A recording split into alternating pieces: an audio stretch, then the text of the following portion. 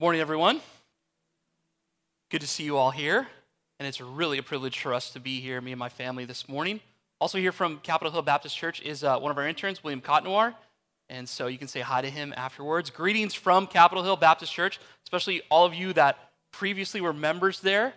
Pastor Mark and the elders, everyone sends their greetings and says hello to you. They made sure that I said that to you guys this morning, so glad to see you, and congrats on 5 years. Happy birthday. That's really exciting, and God has been so good and so faithful to sustain you guys here, and he will continue to do so. As we begin this morning, let me ask you this question. Have you ever built something that will far outlast your life? Have you ever built something that will far outlast your life? The Basilica of the Holy Family in Barcelona, Spain is unlike any other building in the world. If you look at it from a distance, the cathedral's famous nativity facade looks like a supersized, kind of drippy sandcastle. But a closer inspection reveals an ornately sculpted set of towers that have been described as the Bible written in stone. The architect of La Basilica de la Sagrada Familia was the eccentric Catalan genius named Antoni Gaudi. And Gaudi received the commission to build this basilica at the young age of 31, devoting his entire life to this grand building project, never marrying, often sleeping at the construction site. While taking little care for his appearance, he wore frayed clothing and was often confused around town in Barcelona for a beggar. Gaudi worked tirelessly until he was struck and he was killed tragically by a streetcar at age 73. And upon his death, only the facade of the basilica was completed, and the rest of the ambitious project existed only in Gaudi's complex architectural drawings and kind of scaled plaster models. But sadly, most of these priceless models and drawings were destroyed in a war by anarchists 10 years after his death. And so the basilica was left uncompleted even until this day. All of us are laboring to build something with our lives, are we not? Which begs the question, is what you are building worthwhile? The passage we're looking at this morning, 1 Corinthians 3, is all about being wise in how you build. So turn there to 1 Corinthians 3. On the Pew Bible, it's page 953. And as you turn there, for context, let me just read the entire chapter of 1 Corinthians 3 before we settle into verses 10 through 17 for our time in God's Word this morning. 1 Corinthians 3:1 says this: "But I, brothers, could not address you as spiritual people, but as people of the flesh, as infants in Christ. I fed you with milk, not solid food, for you were not ready for it. And even now you are not yet ready, for you are still of the flesh. For while there is jealousy and strife among you, are you not of the flesh and behaving only in a human way? For when one says, 'I follow Paul,' and another, 'I follow Apollos,' are you not being merely human? What then is Paul? What then is Apollos? What then is Paul? Servants through whom you believed and the Lord assigned to each. I planted, Apollos watered, but God gave the growth. So neither he who plants nor he who waters is anything, but only God who gives the growth. He who plants and he who waters are one, and each will receive his wages according to his labor. For we are God's fellow workers. You are God's field, God's building. According to the grace of God given to me, I, like a skilled master builder, laid a foundation, and someone else is building upon it. Let each one take care how he builds upon it. For no one can lay a foundation other than that which is laid, which is Jesus Christ. Now if anyone builds on the foundation with gold, silver, precious stones, wood, hay, straw, let each one's work Each one's work will become manifest, for the day will disclose it, because it will be revealed with fire, and the fire will test what sort of work each one has done. If the work that anyone has built on the foundation survives, he will receive a reward. If anyone's work is burned up, he will suffer loss, as though he himself will be saved, but as only through fire. Do you not know that you are God's temple and that God's Spirit dwells in you? If anyone destroys God's temple, God will destroy him. For God's temple is holy, and you are that temple. Let no one deceive himself. If anyone among you thinks that he is wise in this age, let him become a fool, that he may become wise. For the wisdom of this world is folly with God, for it is written, He catches the wise in their craftiness. And again, the Lord knows the thoughts of the wise, that they are futile. So let no one boast in men. For all things are yours, whether Paul or Apollos or Cephas or the world or life or death or the present or the future, all are yours, and you are Christ's, and Christ's is God. Here in 1 Corinthians, Paul writes this letter from Ephesus to this young church in Corinth. Because the work of the ministry at this point in time in this church's history, it got a little sidetracked.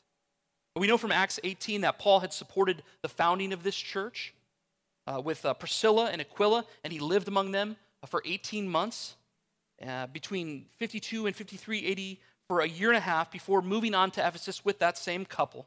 And now in the absence of these foundational leaders, this Corinthian church finds Satan actually in their midst. And he was seeking to do what he always does, which is to divide and to distract, and sadly, oftentimes to destroy. And Paul, hearing these divisions from a distance, he felt the need to write them in order to remind them of the centrality of Christ over all of who they are and all of what they do together as a local church. And in this chapter, Paul employs a variety of metaphors to get his point across to these brothers and sisters in Corinth. Did you see them when we first read through the text together? A plethora of metaphors, honestly. In chapter 3, verse 1, you can see there, Paul calls them infants in Christ. He uses a developmental sort of metaphor. Then in verses 1 through 3, we see Paul describe them as people of the flesh, right? An anatomical metaphor, one could say. And then he speaks in verse 2 about feeding them with milk and encouraging them to get to the place of solid food, right? Not just milk, but meat. And here he uses a gastronomical metaphor. And then in verse 6, you can see it there. I planted, Apollos watered, God gave the growth. He uses an agricultural metaphor, right? He speaks of this church as God's field. It's a really beautiful picture. But then in verse 9, he shifts one last time to a metaphor that he uses, an architectural metaphor, as he calls them God's building, right? A grand edifice, even a temple, in verses 16 and 17. And in all of these metaphors, Paul's calling the Corinthians into more wisdom in how they are to grow into more maturity, how they are to serve with more humility, how they're to be wise in how they plant in more quantity and quality, right? And in that last metaphor, this architectural metaphor, in verses 10 through 17, that's what we're going to focus on in our time here, okay? So again, have you ever built something that far outlasts your life? Look again at verse 10. The admonition is that each one should take care in how he builds, and that's what we want to focus on today. First, we'll focus on the foundation, and then we'll look at the building. And if we desire to take care to be wise in how we build, then we first have to identify where. Where should we be building in the first place? So I was in my office this last week, and I jotted these 4 things down. 4 areas where every Christian should be building. Not an exhaustive list, of course, but just 4 of maybe the primary places where every Christian should be building. First and foremost, as a follower of Jesus Christ, should be your personal growth. You should be building into your life, right? Your walk with Jesus, your growth in sanctification, right? Your spiritual disciplines personally. Secondly, about your family. right? If you're married, with your spouse. If you're married and you have children, with your kids. If you perhaps have grandkids, kind of building into their life as well, right? If you happen to not be married, what about your parents, your siblings, your roommates, those that are kind of in proximity to you? Think about those that are in your family. Another area where every Christian should be building, not only personal growth and family, but just general relationships, right? Christians should be the greatest hosts on the planet, right? We should always be outgoing and seen to bring people in as a host and not necessarily as a guest. And I think it should be that way in our relationships as well, with our unbelieving neighbors, with coworkers, with acquaintances, right? And remember this, your proximity dictates your responsibility to that person. You perhaps can't reach out to people that you can, right? I can't reach people in Cheverly like you can because we live down on Capitol Hill, and you perhaps can't meet people at Capitol Hill if you're not down there all that often. Proximity dictates responsibility. A fourth area in which every Christian should be building is, of course, their church. The brothers and sisters that are sitting right next to you, right? The people that you have covenanted with together as a covenant community. First, you have to lay a foundation down in order to properly build something up. Look at verse 11 again. For no one can lay a foundation other than that which is laid, which is Jesus Christ. So let's start here in the first of four main points this morning. The first one is this: build on the right man. Build on the right man. Verse 11. Some verses in the Bible are just like crystal clear, aren't they? This is one of them right here in verse 11. Our foundation for everything is Jesus Christ. Amen? Always and only Jesus Christ. He is truly the only reliable foundation we can and we should be building our lives upon. And this is the foundation that Paul laid for the Corinthians when he was there with them in Corinth. No matter where Paul found himself in the ancient Near Eastern world, wherever he was going, he laid that same foundation that you see there in verse 11. Paul's kind of like the concrete guy, right? With the boots and the hard hat, right? And he's like backing up that huge concrete mixing truck. And wherever he's going, he's trying to pour out constantly the reality of Jesus Christ and him crucified. You happen to walk past the job site in Corinth and you're like, Paul, what are you building, man? And he's like, I'm pouring the same foundation that I poured everywhere else I went and everywhere else that I'm about to go. What's in the mixer? Jesus Christ. Jesus Christ and him crucified. If you look back at chapter 1, verse 23, Paul preached Christ crucified. If you look again, just in these two first chapters, chapter 2, verse 2, Paul exclaims that he knew nothing except Christ crucified. And by my count, Paul mentions here the name Jesus or Christ or the Lord Jesus Christ over 20 times in this letter, just in chapter 1 and 2 alone. So Paul is all about building on the right man. And figuratively, you could say that Paul took pains to lay the foundation of the Corinthian church with the wooden beams of Christ's crucifixion. How is this an example for us? Well, we cannot and we should not build the foundations of our church on a pastor or on a preacher, not on a denomination or a doctrine, not on church's programs or our church's preferences. If the church is going to build a foundation, we need to make sure that we're not building on the foundation that has sifting sands, but rather on the foundation of Christ, who is the solid rock. The church should never be built on a man. We need to build on the man, the righteous man, Christ Jesus. Charles Spurgeon said it like this: a foundation is indispensable to a building, and so also Christ is indispensable to a true church. In a house, you could do without certain windows, you might close a door, you might remove parts of the roof, and it still might be a house.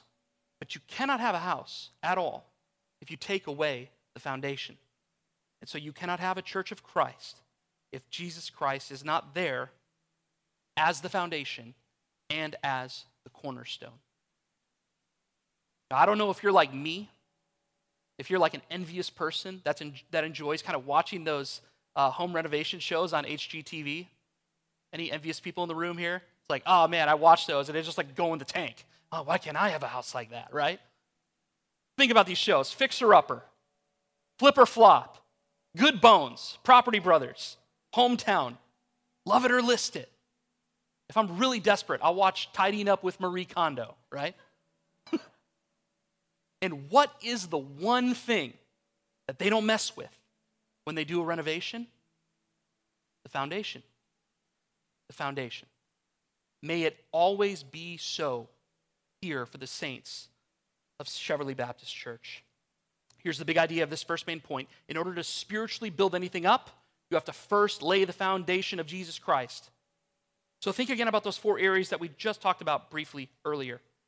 Is Jesus Christ and Him crucified solidly and securely the foundation in each of those 4 areas in which you are seeking to build? It's fitting to consider the foundation first before we go any further in this passage. And maybe you're here and you're consciously not a follower of Jesus Christ. Do you realize that anything that you do, any work that you may do in seeking to build up something with your own life is a work that is actually a work in vain? Again, in order to build anything up, you have to first lay the foundation of Jesus Christ. That has to be at the basis. And because our sin separates us from the God who created us, God the Father sent His Son Jesus down in order to save His people from their sin. When the Father sent Jesus down to this earth in the flesh, Jesus laid His life down for us as a sacrifice for sin. Jesus said so Himself in John 10:18. He said this, "For this reason the Father loves me, because I lay my life down, that I might take it up again. No one takes it from me, but I lay it down of my own accord. I have authority to lay it down, and I have authority to take it up again." And so Jesus did just that. He laid His life down on a cross, and then He was laid down in a tomb for 3 days. And with Jesus' sacrificial foundation laid down, God raised Him up. And Christ was resurrected up, and then ascended up, back to the Father. 50 days later, God then sent His Holy Spirit down in order that the church would be built up. For that reality, that is why we are all here worshiping Jesus together today. And if you are here and you desire to follow Jesus, you need to lay your sin down by turning from it. And you need to lay your very life down to trust Jesus in order that Christ Himself might build you up in faith into who He created you to be. Again, in order to build anything up, you first have to lay the foundation of Jesus Christ down. If you're interested in hearing more about turning from sin, trusting in Christ, you can speak with me or any of the elders that are here, or even better, the friend that perhaps brought you here. So first and foremost, build on the right man. Secondly, build with the right materials. Build with the right materials. Let's look at verses 12 and 13 again. "Now, if anyone builds on the foundation with gold, silver, precious stones, wood, hay, straw, each one's work will become manifest, for the day will disclose it, because it will be revealed by fire, and the fire will test what sort of work each one has done." In verses 10 and 11, we just looked back to the past to consider what Jesus accomplished on the cross. And here in verses 12 and 13, we're actually looking ahead to the future fire of that day, that capital D day, right? When Christ will judge. In verse 12, there's actually 6 building materials that are listed there, and they're listed in descending value. Can you see that in the passage? Interestingly enough, this passage mirrors 1 Chronicles 29:2, which tells us that when Solomon built the temple, he used gold, he used silver, he used precious stones. The first of 3 building materials gold, silver, precious stones, those things will endure through a fire. But the last three, those last three are easily consumed. And Calvin, commenting on this passage, he said this: it would be absurd to build up cheap materials on a golden foundation. So it is also a wicked thing to bury Christ under other people's superimposed doctrines. Now you can go in your backyard, right? And you can find hay and straw and wood just sitting around right in your backyard. It doesn't take any effort at all to find things like that. But if you want gold, if you want silver, if you want precious jewels and precious stones, the reality is that you got to dig for them. You got to dig for them. And what Paul's saying here is that a careless builder resorts to inferior supplies. What we should be doing is instead be seeking to build with materials that will last until eternity, right? Something that is going to last beyond the fire. So this passage begs the question, what are those things that will last until eternity? Well, outside of a renewed creation in and of itself, Revelation 1:9 tells us that the only two things that are going to last until eternity are the Word of God and the testimony of the saints of God, right? The souls of men and women. So then what are good building materials then? Well, good building materials are things like the doctrines that are derived from the Word. But then not just the doctrine, but it's also our devotion to the souls of one another, right? Doctrine, devotion, right teaching, right living, a lifestyle of proper worship that builds on the foundation of Jesus Christ. You're here this morning, and if you're a follower of Jesus Christ and you're a member of this church, you realize that you have two families, right? You have two families here this morning. You have a biological family and you have a church family, right? And the reality is that we should be building well by worshiping well with right doctrine from the Word and also right devotion to one another's souls in these two areas of our biological family and our church family. Think about family worship for a moment. I grew up in a house that was a Christian house, but didn't necessarily ever study the Bible together, or look at the Bible, or read a Christian book, or take some time for like family Bible time, like me and my family seek to do. And honestly, just by judging by the amount of minivans in the parking lot, there's a lot of families here, right? A lot of kids here. And that is such a blessing. Just a few suggestions for you if you don't know where to start in some of those areas, or perhaps if you can be encouraged to start up again. There's an excellent book by a man named Donald Whitney, who's a professor at Southern Seminary, called Family Worship. Super short little book. And in it, he encourages families to read together and just to pray together and to sing together. Read, pray, sing. You do that in just a few minutes. We're doing that with our girls as we have dinner. Things like the Big Picture Story Bible, the Jesus Storybook Bible, the New City Catechism. If you have kids that are a little bit older, the Family Worship Bible Guide is a great resource that goes chapter by chapter throughout the whole Scripture that can aid you in your family worship, right? But think about corporate worship. How can we build well together by worshiping together in this local church? Well, the Sunday morning service is kind of like a fire in a furnace in the middle of a factory, right?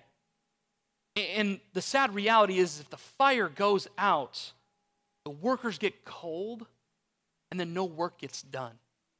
And so I praise God that when you guys gather here, when we gather, we're gathering around praying the Word. I'm sure you've heard this before. We're gathering around reading the Word, right? We're gathering around singing the Word, preaching the Word, and seeing the Word in the ordinances. That is good doctrine and good devotion. If we're going to do the work of building in our church and in our homes, then let's build our homes, our marriages, our families, and our churches with these kinds of materials that last throughout eternity and impact even beyond. Let's pick this text up again in verses 14 and 15. So first, build on the right man. Secondly, build with the right materials. Third, build in the right manner. Build in the right manner. Verse 14 says, if the work that anyone has built on the foundation survives, he will receive a reward. But if anyone's work is burned up, he will suffer loss, though he himself will be saved, but only as through fire. Fire here in verses 14 and 15 is not a fire speaking about punishment, but it's rather talking about purification. It's not about the judgment of Christians, but it is about the judgment of their work. That's why the word work is listed 4 times in just these few verses. It's not about a judgment of who we are in Christ, but rather a judgment of the work that we have done for Christ. And when the fire of that day comes, that fire is going to purify, but it also will consume. So if you've been justified by Jesus, you will not face condemnation on that last day. But you will have your works judged, and they will also be rewarded accordingly. The materials of right work will be rewarded. What a great thing it is to hear. But the materials of wrong work, those are just going to be wiped out. So we should be striving to be the worker described in verse 14 and not the one in verse 15 who essentially is a person that is kind of saved by the skin of their teeth, as it were. And this takes focused intentionality. It takes discipline. It takes a disciplined determination. Many churches in America today are content with cultivating crowds rather than cultivating a covenanted community. Rather than counting Christians, a mentor of mine has often said, perhaps we should instead start weighing them. Many families are content to check the boxes of behavior modification on behalf of their kids, but never really get to the heart of real transformation in worship with their families. Still others drive only for decisions for Christ in their personal evangelism with no intentionality towards the actual discipleship of the one who just made a decision to follow Christ. But CBC, I am persuaded of better things concerning you. As Paul closes this letter in 1 Corinthians 15:58, he encourages all of us in this. And Cheverly Baptist, as you guys begin your 5th year together, may this word be written on your hearts. May it be written on your ministry together in this local church. May it also be written on your families. Paul says, my beloved brothers, be steadfast. Be immovable. Always abounding in the work of the Lord, knowing that your work in the Lord is not in vain. So keep on building. Keep on building in the right manner. Be busy in building according to the blueprint of the Bible. And just know that it's okay to get weary in the work. It's not a bad thing to grow weary, but it is a bad thing to lose heart. Lastly, look at verses 16 and 17 with me. Verse 16 says this, do you not know that you are God's temple and that God's Spirit dwells in you? If anyone destroys God's temple, God will destroy him. For God's temple is holy, and you are that temple. You are that temple. So build on the right man. Secondly, build with the right materials. Third, build in the right manner. And lastly, build for the right motive. Build for the right motive. As we're working together on this side of eternity, as we're waiting for the day to come, we need to build with the right motive and in a righteous way. These verses remind us that in the Old Testament temple, that was where God's Spirit dwelt, right? But now, for those of us who are followers of Jesus Christ, amazingly, God's Spirit dwells not in a place, but in people. And if you're a follower of Christ, God's Spirit dwells within you. Verse 17 is a bit of a warning, but it's also an encouragement. The warning is about the character required for being that holy temple, but also it's an encouragement in the responsibility of being a keeper of that temple. a keeper of the temple. This is about building something bigger than ourselves, right? This is about building the kingdom and seeing it expand, which of course will outlast our lives and into eternity. Have you ever realized that your faith, your family, your church family, all of those areas, all of them, they all belong to God. And they don't belong to us. That God's desires and his plans for the next 5 years of Cheverly Baptist Church, or for the next 15 years, or 50 years for that matter, of your faith, your family, your church family, those are far more important. God's desires are far more important than our own personal preferences. And these verses say that if a person damages others by overly desiring personal preferences that eventually provoke discord and destruction, then God promises to punish that person with rigorous discipline and quite possibly the destruction of that person's soul. Again, Calvin says this, "For since God has consecrated them as a temple for himself, at the same time he has appointed them as keepers of his temple. For every single believer is a living stone for the erecting of God's building." And so verses 16 and verse 17 cause us to examine ourselves, right? And implicitly we have to ask the question, am I building on the foundation of Christ in a constructive way, or am I building on the foundation of Christ in a destructive way? Am I keeping in step with the Spirit, or am I striving against the Spirit? Ask yourself, due to your personal preferences, is there anything I have done to tear down this temple of God? Or maybe you can even think positively, what can I do in the near future to be a keeper of this temple that is the local church? Will you choose to be destructive, or will you choose to be constructive in the lives of others to the glory of God? In every single area of our life where we're seeking to build, the axiom of we being greater than me is essential for building with the right motive. We need more of he, less of me. We need less of I, more of us. We need more of John 3:30, right? He must increase, I must decrease. Back in Barcelona, 141 years after that first stone was laid, Antoni Gaudi's work remains incomplete, and that Basilica of the Holy Family stands even today as the longest running active construction project on the face of the earth. Since his death, generations of architects and thousands of engineers have labored together to accomplish Gaudi's singular vision and finish his magnum opus. And incredibly, it wasn't until 2019 that the city of Barcelona officially granted a construction permit for the actual completion of this gigantic basilica. And it's supposed to be completed by 2026, even though Gaudi first applied for that permit in 1885. It's like, you thought getting a permit from PG County was bad? Like, Barcelona, like, cost like $5 million, right? It's crazy. But before his death, Gaudi was quoted as saying this: "There is no reason to regret that I cannot finish this church.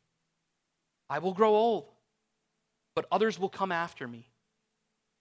But what must always be conserved is the spirit of the work, but its life has to depend on the generations it is handed down to and with whom it lives and is incarnated." Pretty profound words. Gaudi was building something beyond his own life. And so we also are doing the same. You think about what Jesus communicated to his disciples. He communicated a twofold promise, right? He said to his disciples, "I will build my church." Promise number one. And promise number two was this: the gates of hell, they will not prevail against it. And if the Lord tarries, the work of our building the church will far outlast our lifetimes. We will grow old, and others will come after us. The generations that this work is handed down to depends on the one who was incarnated and who lives even now.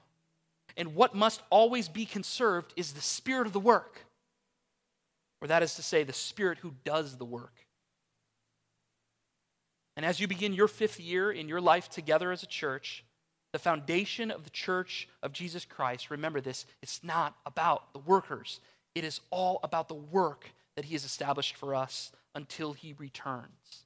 And what we work for in expanding his kingdom is determined by how we will build together. And who we work for and the ways in which we work, the motive, the manner, the materials, may it always point to the man who is the very foundation of our faith. Let's pray.